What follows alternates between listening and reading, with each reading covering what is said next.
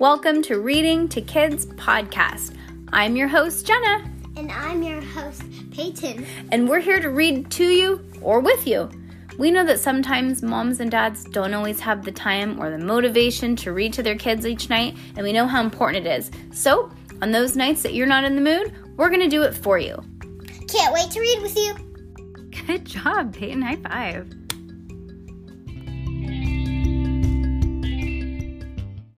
Chapter 29. This book is not good for you.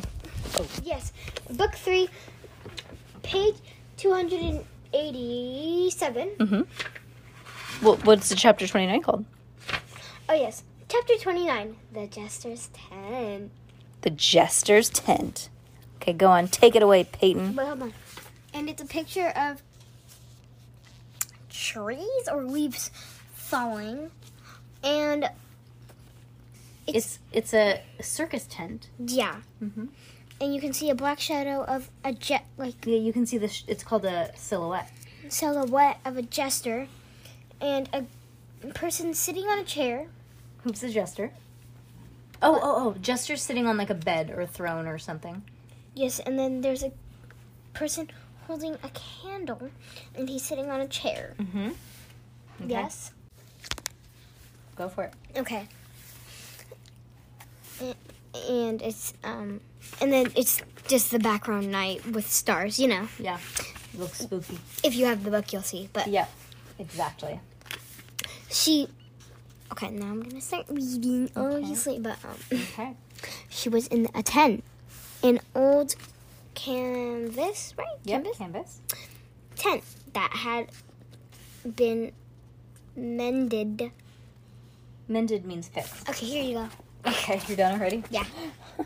Okay, hold on.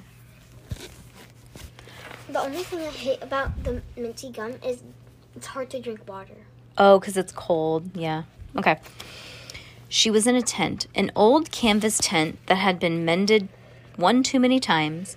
The moonlight shone through the rips of the fabric, and cold wind blew from some faraway place, freezing the tips of her ears. An oil lamp sat on the earthen floor, its weak flame flickering in the wind. Next to the lamp, an old man lay on a bed of hay. Oh, it's the jester on the bed of hay. Ah. Okay. On the bed of hay. However, he wore a frayed cap which hung tarnished silver bells. He coughed. She leaned down and touched his cheek. "Grandfather, are you cold? I must get you out of this carnival tent and take you somewhere where it is a proper bed and fire." Grandfather, why had she called him that? He wasn't one of her grandfathers. He was much older, unless she was in the future. Whoever he was, he raised his head in anger. "Carnival tent? What you call a carnival tent, I call my castle. Though its walls be ripped, I will not be ripped from it. We fall together, the tent and I." His head fell back onto the hay. He had exhausted himself. "Let me at least remove this old hat you have wrapped around, and something warm. I have a scarf." She started to lift his hat, revealing his pale, pointy ears, remarkably similar to Cass's own, save for a long gray hair sticking out of them. Ew, he had gray hair sticking out of his ears. He stopped her with a brush of the hand. "This is my jester cap, the crown of my jokingdom," the old man said. I would die without it, and I must die with it." "Very well," she said wearily, "but please do not talk of death, grandfather. I will not listen." The jester. The old man was the jester. So then, if she was in the past, or dreaming of it anyways, but then who was she? The jester's granddaughter? That would make her what? Her own grandmother? "Do not try and protect me, my love," said the jester. "Death is like an old dog. He always knows when you are at his door. And no matter your riddles either, I cannot bear them now. You think it best that I do not jest, yet I cannot be grave. Then how should I behave?" I think it best that you rest. I do not want you to catch plague. It is all over this wretched country, and your disasters, you and your disasters, hurricanes, earthquakes, plague, you cannot be prepared for everything, you know. Oh my gosh, that's where she gets it. Her grandfather was a survivalist. And what is the harm in trying? Enough. I don't want to argue. You are the treasure I have most. So it is to you I must give my treasure. She started to cry, shedding the tears she had been holding back. But I do not want your gold. I want only for you to live. Oh, there is no gold. I speak of something that you cannot hold. What is that? Something that cannot be told. Grandfather, she groaned, tell me what it is or go to sleep. I just told you. It is something that cannot be told. It is a secret? He nodded. Pleased. Very good, my child. It is indeed a secret. Now they were outside in a meadow. The sun shone in the bright sky, turning the tall grass gold. Although it was midday, her skin felt cold, as if it were evening. A breeze ruffled her hair, but she did not feel it. The jester was still with her, but now his hat was plush and plum purple, its silver bells bright and sparkling like diamonds. Curly hair sprung out from under his hat and bounced around his pink cheeks and mischievous grin. Behind them was his tent, also looking shiny and new, his red and white striplings, its gold flag waving. What secret, Grandfather? Grandfather, the jester just laughed, but I have yet no children. Would you have me a miss being a father altogether and skip the grand finale? He did a backflip on the grass, showing off youth and vigor. The bells on his hat tinkled merrily. What secret, jester? The secret of secrets. They were at Cass's school now, on the schoolyard. She recognized the handball courts and Mrs. Johnson's school cleanup campaign posters. But they were alone. The school must have been closed. The jester was an old man again, but not yet bedridden. He was standing with an arm out over her shoulder, supporting himself. His tent, once more in tatters, stood lopsided beside them on the asphalt. I wonder if he's going to tell her the secret in her dreams being passed out. The secret of the Turkish Society?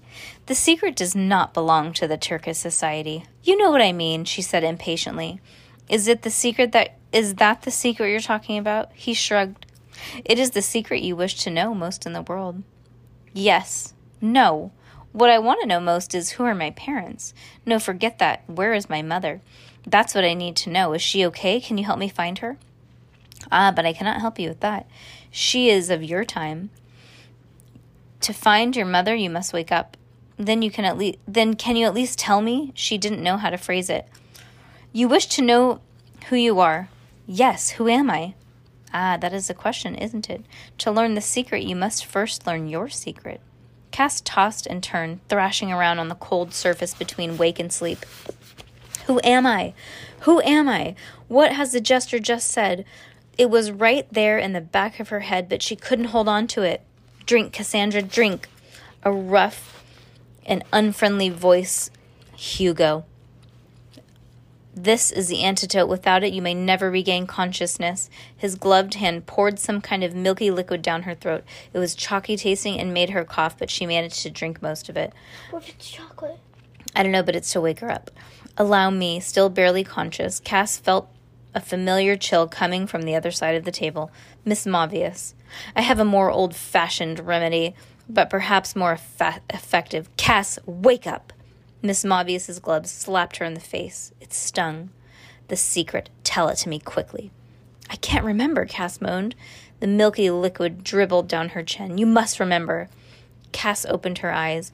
She had a piercing headache and her stomach was in revolt. But it was the sight of Miss Mavius leaning over her that caused Cass to regurgitate Senior Hugo's antidote right onto Mrs. Mavius's pristine white glove. Oh, she threw up all over her glove. Disgusting! Exclaimed Miss Mavius. You are as rude as a jester. Cass gasped. How do you know about the jester? Miss Mavius was about to pull off her soiled glove and then seemed to think better of it. She put out her hand and on one of the henchmen's and handed her a towel. "Never mind how I know," she said, wiping furiously. "You were with him just now, weren't you? Don't lie, I can see it in your eyes. What did he tell you? He told you the secret, didn't he? Where's my mother? I want to see my mother." "Tell me the secret, and you will see your mother." "I don't know the secret." "Liar!" Cass retched again in answer. "Darling, please," said Dr. L., resting his hand glove on her bony shoulder. "Give the girl a second." "Very well. I will wait until she collects herself," said Mrs. Mavius mentioned to the henchman to mop up the mess. "You disappoint me, Cassandra. I thought you'd be harder to catch in those little chocolates, like in a mouse trap. To think you'd fall for something so simple." "The chocolate was a trap?" Cass said feebly. "Naturally. You don't think you could step onto this plantation without our knowing, did you? Or did you think my monkeys were just being friendly? You mean you sent him for us?" She was still feeling too sick to be upset. "The Mokachins are very highly trained, if you hadn't noticed. If you saw us entering the rainforest..." So you saw us entering the rainforest?" "The rainforest?" Miss Mavius laughed at her icy laugh. "Yes, we saw you enter the rainforest. We saw you into the park. We saw you get onto the train. We saw you watching from the beginning. Did you not remember that we know where you live? So you wanted us to come. Who do you think left the We magazine on your grandfather's doorstep? We know we know by now there are no coincidences, especially lucky ones. Although I admit your acquiring the tuning fork for us was an unexpected bonus. We would have found it eventually, but you certainly helped. Thank you." "You're not welcome.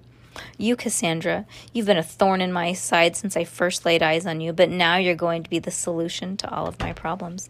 There's kind of a poetic justice in it, don't you think?" "How am I the solution?" "Because of who you are. What do you know about me?" "Only everything." "What do you think I've been doing since the last precious moments we've had together? Once I realized who you were, I started learning all that I could. Who would you like to know who your parents are? Tell me the secret and you'll find out." Cass hesitated, beginning to remind her the snippets of the conversation with the jester. "I don't care who they are," she said, not quite honestly. "Just let my mother go." "Very well, as you wish. We'll release that poor woman that you call mother when you tell me the secret. Here's the thing that I would say. I'm not telling you anything, because I already gave you the tuning fork and you were supposed to release her and didn't pull through on that promise, so I'm not telling you anything.